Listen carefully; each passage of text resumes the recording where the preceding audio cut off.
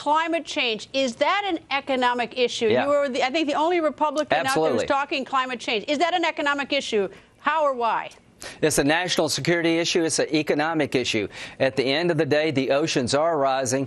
I do believe that CO2 emissions are creating greenhouse gas effects, that we do have oceans that are rising. It's going to create economic displacement, particularly in Africa. Extreme climate is bad for the economy. And what would I do? I'd create a lower carbon economy by creating jobs. Alternative energy would make us energy independent. We'd stop sending $300 billion overseas to buy oil and gas from people who hate our guts by finding more here and eventually using less. I believe climate change is real, and I have a plan to deal with it that's good for the economy, not bad for the economy. Why are so many of your colleagues on your side of the aisle, especially, let's talk about the 2016 candidates, not embracing the idea of climate change? I don't know. Either they're afraid to say it or they just don't believe the science. I'm not a scientist. I made a D in science. I can prove to you I'm not a scientist.